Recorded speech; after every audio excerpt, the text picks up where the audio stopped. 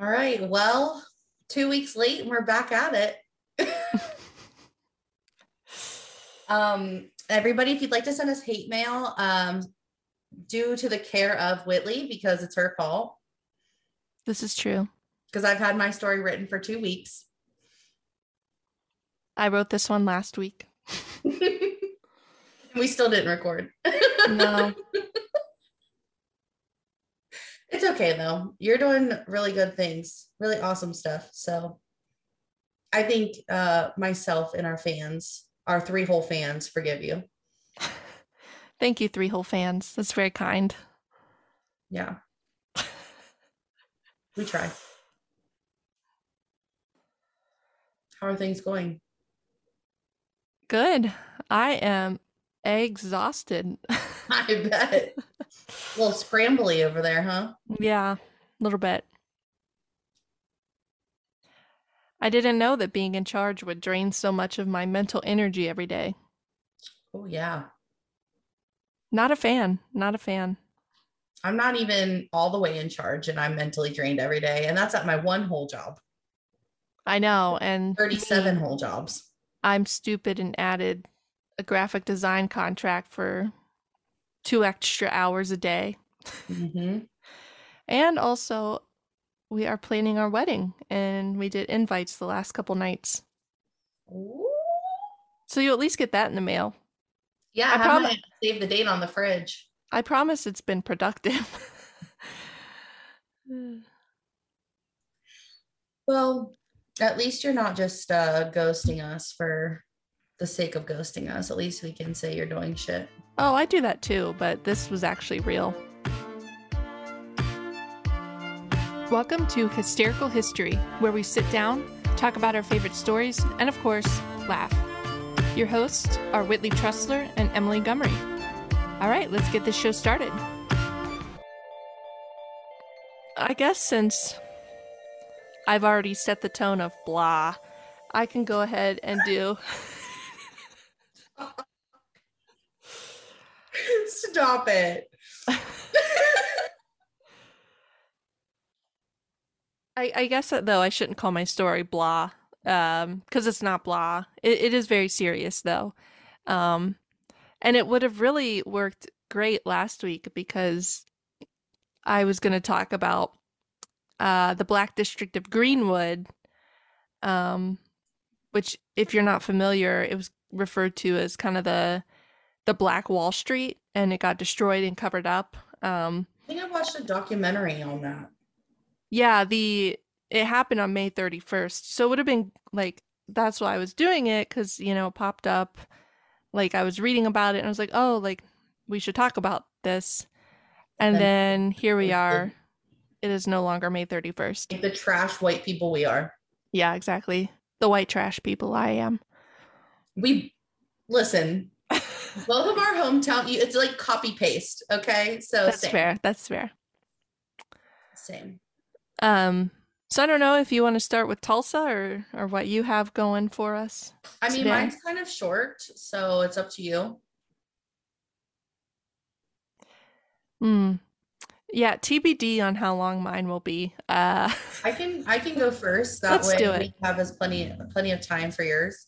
Let's do it. So, anybody who's new may not have gone back to the older episodes. Anyone who's been here a long time, you've heard from her on the podcast. But Brenna requested this story like a month ago when we were out for my birthday, and I finally have been able to do it. It kind of goes with our mistress series, but not royal mistresses. So we are actually going to talk about the Marilyn Monroe dress. I thought that's what this is going to be. Yes. Let's hear it. Take it away. Yes. So listen, I scoured the internet, the interwebs, and you would be surprised how little information there is about this damn dress. But you know how many articles I found about Kim Kardashian wearing this damn dress? I was going to say, 1,000 million billion. Is that why this topic came up for discussion? Yeah, because she had worn it and then Brenna brought it up. Yep. Okay. Was like, you know what you should do? You should do the dress. And so here we are talking about the dress.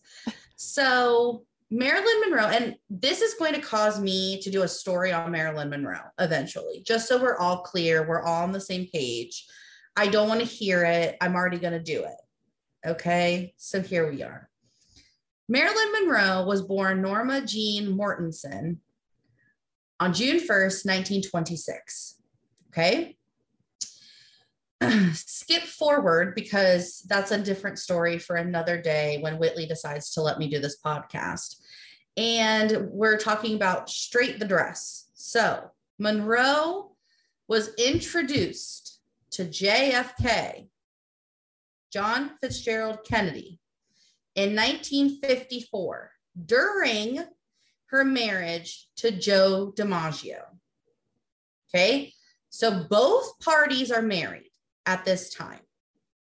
They begin the affair of all affairs because it's a did they, but did they not, but did they? Because that literally no one can agree. I'm telling you here first, I 100% believe they had an affair. So this continued throughout her next marriage. So her and DiMaggio, done. She then marries playwright Arthur Miller and continues said affair with JFK during this marriage as well. So we're not off to a great start if you're already having an affair at the beginning of your marriage.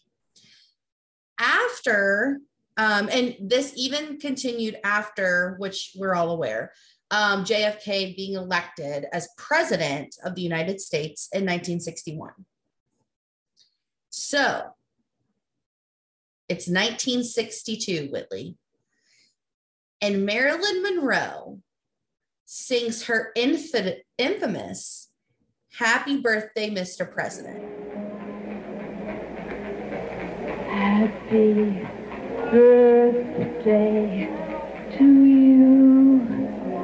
Happy birthday to you.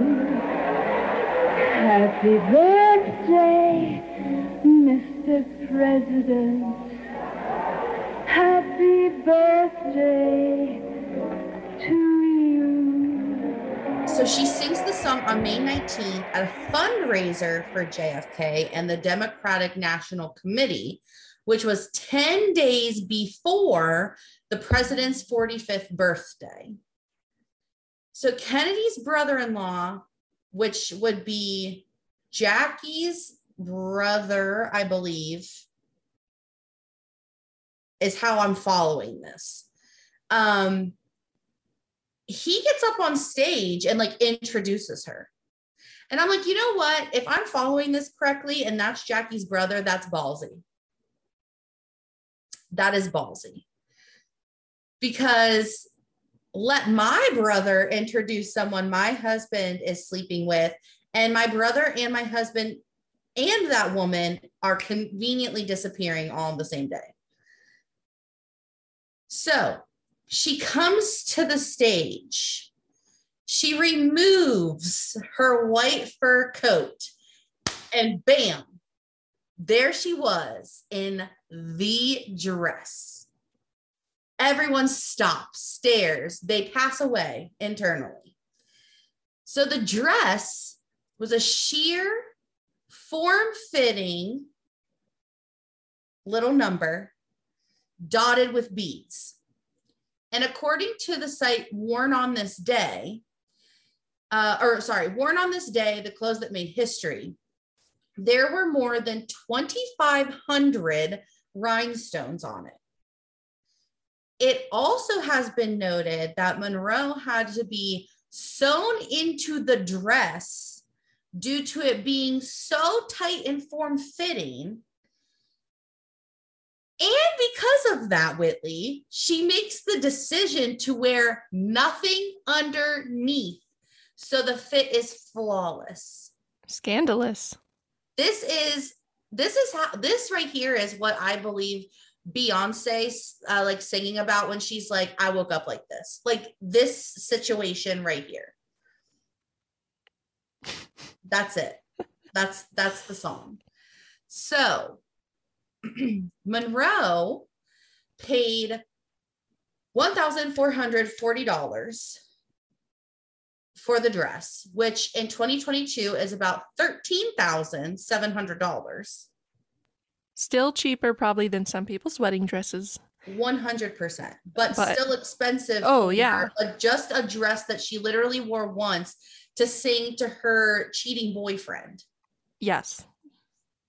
So, of course, after the performance, the value goes up on the dress like anything else, because we, as Americans and as just human beings, have to freaking purchase things.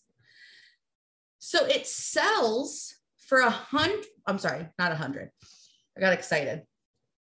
$1.26 million in a 1999 auction. But wait, there's more. In 2016, the Ripley's Believe It or Not Museum paid $4.8 million for the same dress.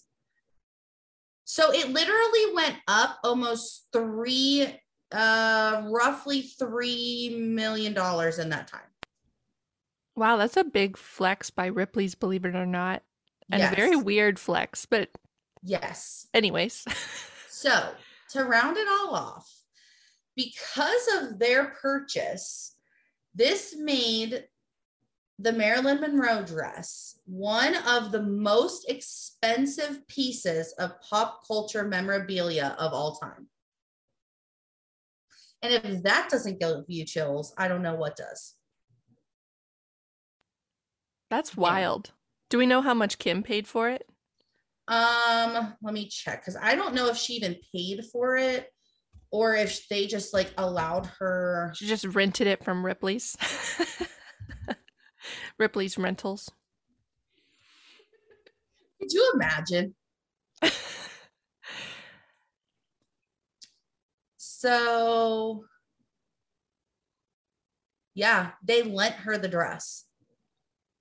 That is wild. So, according to this, no adjustments were allowed to be made, which is why she did only wear it on the red carpet. And then she changed into a different dress. But like, I watched a TikTok video and she was like really having a hard time getting that dress on without like it ripping or anything. And so she really had to like be in the dress. Could you imagine like ripping a $4 million dress? I mean, to be fair, it is Kim Kardashian. So like $4.8 million is like 2 pennies to us. However, I could not imagine ripping not only a dress that's $4.8 million, which that's what they bought it for, I'm sure. And that was in 2016. So I'm sure it's worth more now. But to rip something so iconic from history, like, and the woman that wore it originally isn't even around anymore. And the scandal that went along with the dress, like, no.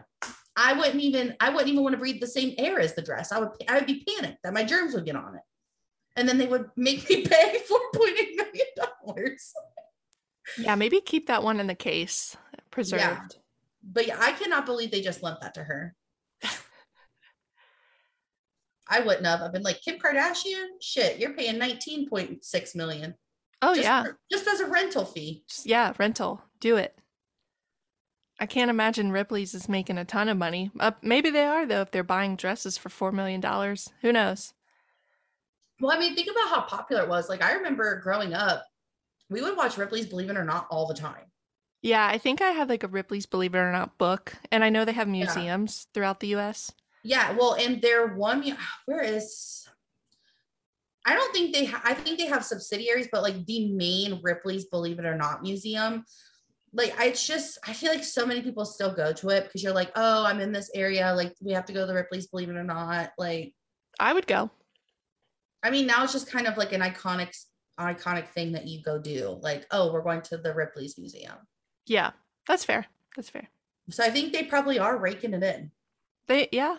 I mean, again, they must be if they're buying that that expensive of a dress. Like, that's a lot of money to spend on one item. Yeah. But at the same time, also, like, to answer my own question, kind of, it probably is free advertising for them to just lend her the dress. I mean, it is Kim Kardashian. Well, look, we're talking about it now, so it worked. Fair. Exactly. Ripley, you fucking done it again. Well, Follow I guess. Yeah, I'm going to follow that. Actually, I feel like our stories are going to really balance each other out because you're talking about something that's so iconic, and then I'm talking about something that really got brushed under the rug. So, get both sides of the coins today. That's what we usually are, the yin and the yang. The yang and the yin. Another 40 minutes earned on the Zoom. Yeah, in case you didn't hear our complaints last time, Zoom added this situation where we now are limited on how long our meetings can go. And sometimes, if you didn't know, we like to chit chat. And then we have to record two different recordings so we can get our stories in all at once. Really high budget over here. Yeah, well, this is because Whitley, again, has all kinds of new jobs, and I can never go to her house to record. So here we are. You're welcome. Again, don't send me your hate mail. Send it to Whitley. I'll post my address. It's 899. No, that's wrong. PO Box 899. Those numbers are wrong, but they're close. Accurate. Just like mine is 6209. PO Box. So anyways, PO Boxes aside, I was going to talk about the Black District of Greenwood in Tulsa, Oklahoma, which it had been, before its destruction, considered one of the most affluent African-American communities in the United States early in the 20th century. But often this kind of gets brushed under the rug. And as I mentioned earlier, it popped up on, I think, like a history.com email that I subscribed to. So I started reading more about it. And it would have been great last week, but of course, you know, we did not record last week because of certain persons who may or may not be talking right this second. Yes, it's me. So. Shut up. Oh my God, I can't stand you. I know. So Greenwood, which was a district of Tulsa, Oklahoma, was founded in 1906, and it was developed over a vast area where Native American tribes had been forced to relocate from. Shocking, not shocking. We're not shocked here. You're not. So it's actually interesting, though, because some of the African Americans who were former slaves of the tribe subsequently integrated into tribal communities. And they got allotted land in Greenwood through the Dawes Act, which was a law that gave land to individual Native Americans. Wait, maybe I'm dumb, but the Native Americans also had slaves? Is that what you just said? Yeah, that's what I'm saying. Have we known this? And by we, I mean you and me, because I don't remember ever hearing that. No, and I think it would be a really interesting follow-up story. Yeah, because I'm now 100% confused.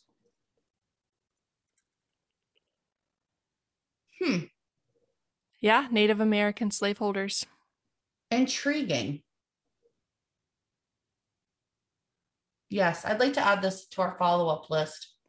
Yeah, and that's something like I didn't realize either. So very interesting. But yeah, so there are former slaves of the tribes who are settling in Greenwood. And then also a lot of Black sharecroppers fleeing the South, looking for a better opportunity. They come in the region after the Civil War as well. So it actually kind of becomes, Oklahoma in general as a state becomes known as a safe haven for African American individuals to kind of escape the remnants of the Civil War and generally just get away from America, proper America as it was at that point in time. They're going to the Wild West. Which actually, I think Oklahoma was where the first female mayor was. What was the story We talked about. Yeah, I know. I was trying to remember. I think it's Oklahoma. Susanna Salter. Mm-hmm. We love her. It's a liberal haven out there in Oklahoma. I feel like a lot of, what is it, Oklahomians would not agree. Oh, probably not. I like Oklahomies. Let's go with that. We'll coin that. Oklahomies. Yeah. Yeah, I mean, I imagine they would not claim that today, but that's probably because they went and burned down this African American neighborhood and ruined everybody's lives and pushed Native Americans out at that time. So a guy named O.W. Gurley, a wealthy black landowner, he ended up, when he moved out there, purchased 40 acres of land in Tulsa and named it Greenwood after a town in Mississippi. Ooh. So that's where Greenwood comes from, and it's started by this wealthy black entrepreneur. And he's also credited with having the first black business in Greenwood, which he started in 1906. Do we know what that was? I actually don't. That's a good question. Oh, yeah. Never mind. It's right here. It was a boarding house for African Americans moving to the district. Oh, we love that. So because this guy has all this land that he's settled, he's trying to establish, he like comes out and says his vision is to create something for black people by black people. So it really becomes a place that black people start to flock to within Oklahoma. And another cool thing about this guy, O.W. Gurley, is he would loan people money who wanted to start their own business. So he was almost like a startup funder. So he was like, oh, you're coming into our community. Let's strengthen this community. Let's help each other out. I'm going to help you start a business so we can all thrive, which I think is incredible. Yeah. So after we have Gurley come in, other prominent black entrepreneurs followed suit. So J.B. Stratford, for example, he was born into slavery in Kentucky, but he later became a lawyer and an activist. He moved to Greenwood very early on in the settlement, and he built a 55-room luxury hotel, which at the time was the largest black-owned hotel in the country. Damn. So this place is like really coming up really fast, just because like this community heard about Gurley creating this place for black people, built by black people, where they can all thrive together as a community, and everybody just flocks, which is why it ends up being so prosperous. As it should be. Exactly. Yeah. Like there's nothing wrong with that. They should have a place. You know, anybody should be able to go wherever they want and feel comfortable and safe and be able to prosper. Yeah, exactly. And they're doing just that. So they even had their own newspaper called the Tulsa Star that was instrumental in establishing the district's socially conscious mindset. So the newspaper's main goal was to regularly inform its black citizens about their legal rights and any other court rulings or legislation that are beneficial or harmful to them. So like, it's just this really cool community where they're like, hey, by the way, if like this happens to you, you get like, go to court or something, like, here's your rights, you should know these, which is really important, especially for that community, even important today for POCs to know that. So this even becomes a center for activists who are demanding equal rights. It was an ongoing mission for Black Americans in Tulsa, despite the Jim Crow laws that were being enacted at the time. You okay? Yeah, I was trying to decide if this was important or not. Sometimes I put stuff in my notes that I feel like are important, but then I'm like, Whitley, that's only interesting to you. I feel like if you think it's interesting, that's what this podcast is. If you think it's interesting, share it to the class. Okay, it's about a railroad track. You guys twisted my arm. Yeah, I'll share. So Greenwood actually had a railroad track running through it that separated the black and white populations, which is not an uncommon situation in the US. Even today, there's still like highways, for example, were built to separate like white and black communities. But my question to you, because I feel like it's important to ask, was the railroad tracks there before he came and bought the land or after? That I do not know.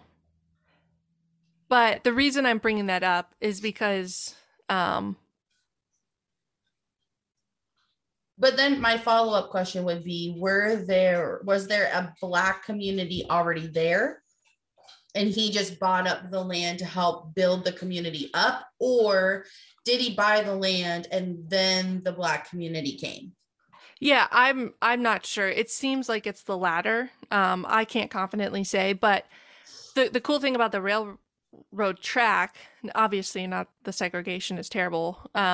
No matter if it came about like intentionally or it's just how it could honestly have just been how people settled too, because that's how they felt most comfortable. Because we're still not 1906 is still pretty fresh after the Civil War, and there's not a lot of integration happening. Actually, it's the opposite. They're pulling further and further apart, and more restrictions are being put in place, dividing blacks and whites. So whether or not it was there or not, it is an interesting question. But the cool thing, it actually works out in Greenwood's favor, the black district, because it gives them the means and logistics to continue to enhance their economy and their commerce.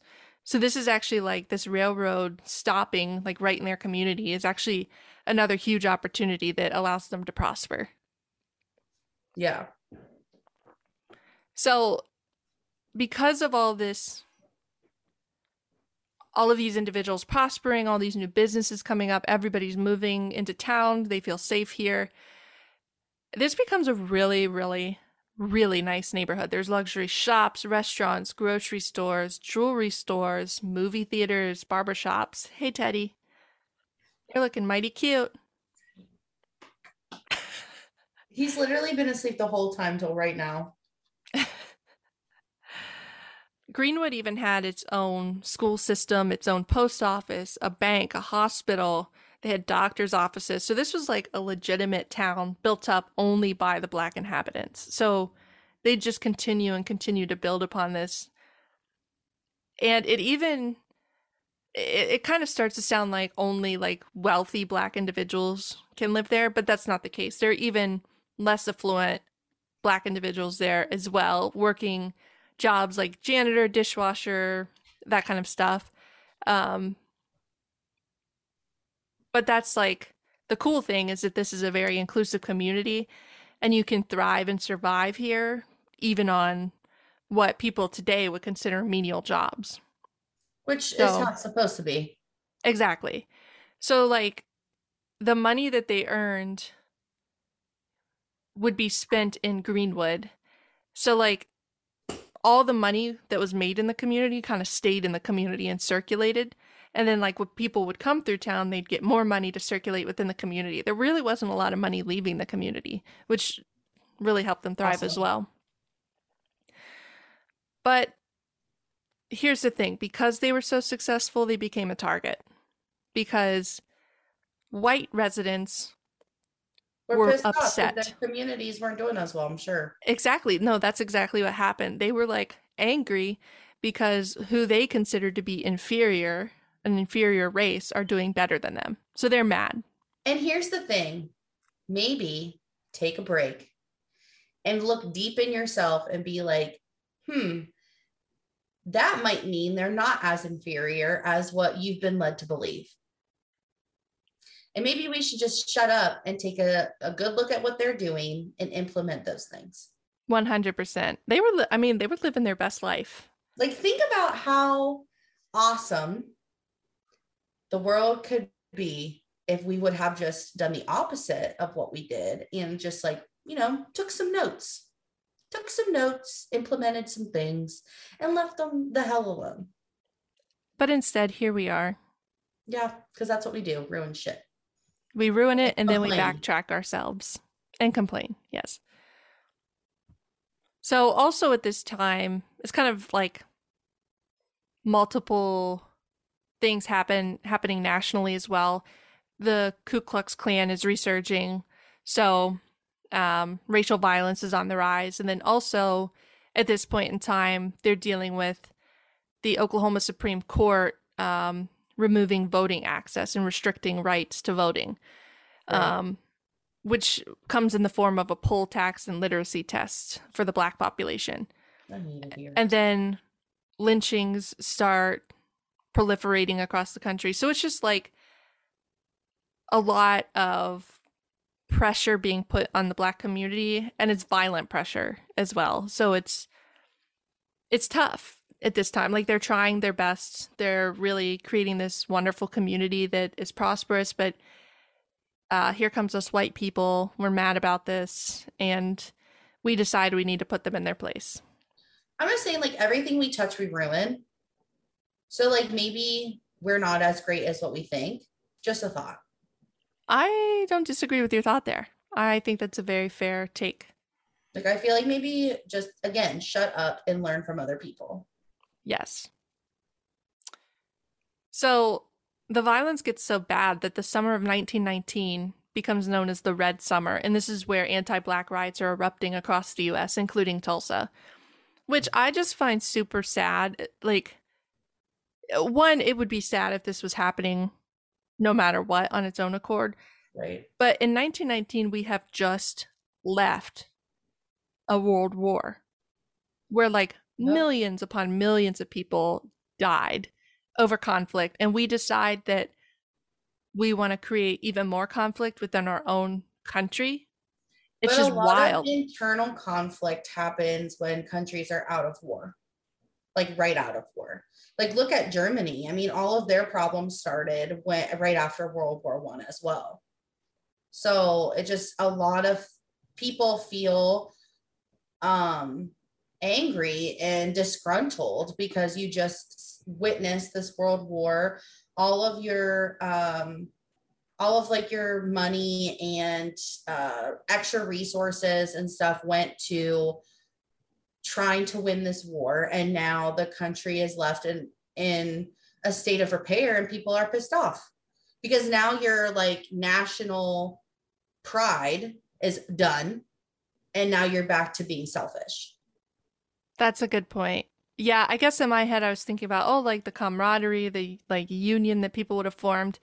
But I guess similar to like World War II, when men were coming home and all the women had taken the jobs and it completely transformed the social atmosphere. I guess that probably happened here too, and inflamed it. So that's a really good point. But as these riots start erupting in Oklahoma and in other cities in the U.S., the Tulsa Star, the Black newspaper in Greenwood, encouraged residents to take up arms and show up at the courthouses and jails to make sure that Black people on trial were not taken and killed by white lynch mobs. Oh, okay. But the racial animosity in Tulsa erupts in 1921 because 19-year-old Dick Rowland, he was a Black shoe shiner, was accused of attempted sexual assault of a 17-year-old white elevator operator named Sarah Page. And this is the spark that sets it off. Yeah, they talked about that in that documentary. So, So a white mob went down to the courthouse and they demanded that the sheriff hand over Rowland. And the sheriff is like, no, I can't do that. Which, good on the sheriff. A group of about 25 armed Black men, including a lot of World War I veterans, go to the courthouse and offer help in guarding Rowland. And again, these are Black individuals. I don't know if I skipped over that part. No, you did. You said that. Okay, cool.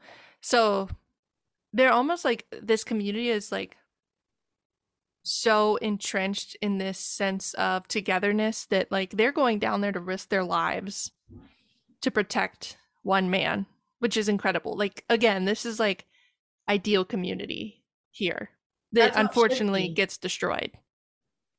That's how it should be. So word spreads that armed black men are gathering to protect Rowland, and a group of around 75 more black men show up to the courthouse. But here's the thing, they are just vastly outnumbered. There are 1,500 white men there. And they start to clash, and the black men retreat back into Greenwood, into their community, where they're supposed to feel safe. But of course, what happens, the white mob descend into Greenwood, they loot homes, they burn down businesses, and they just start shooting any and all black people they see on the spot. Crazy. So, unfortunately, this left hundreds of black residents dead and thousands of homes destroyed in this once incredible, prosperous community. And it gets swept under the rug. Nobody talks about it. Nobody acknowledges it. And it actually wasn't until the 1990s that people realized that this happened in 1921. People didn't even know that this happened. Crazy. So and those people deserve more. Yeah, they do. And the reason why it got covered up is Tulsa at the time was trying to maintain its place as the oil capital of the world. Shocking that oil is involved and creates greed. They decided that the riot reflected terribly on the city, so they didn't want to include it in any of their history books, any of their newspapers. They didn't discuss it within the communities. They actually removed some of the newspaper accounts from the period before the editions were recorded and stored in microfilms. So white residents didn't want to admit that they participated in the massacre or knew people that did. And black residents didn't want to pass this pain on to their children. So it just never gets recorded. Wow. The history is like not there, but it's pretty significant because the mob destroyed 35 square blocks of Greenwood. 35 blocks, including the entire business district, which was thriving, and 1,200 homes. And again, I said hundreds of people died, but they actually don't know how many people exactly died. It's still undetermined. Right. It's reported that 300 people were killed. I'm sure, but they don't know. Yeah, and a lot of black people were charged with riot-related offenses. Not a single white Tulsa resident was charged with murder or looting. I'm angry, but I'm not surprised. No, which is very unfortunate. So that Greenwood district exists today, still, but it doesn't resemble the Black Wall Street, quote unquote, that it was. It's nowhere near, the center of commerce and community that it once was. So yeah, I just wanted to share that story because it deserves it's important. It's important to know.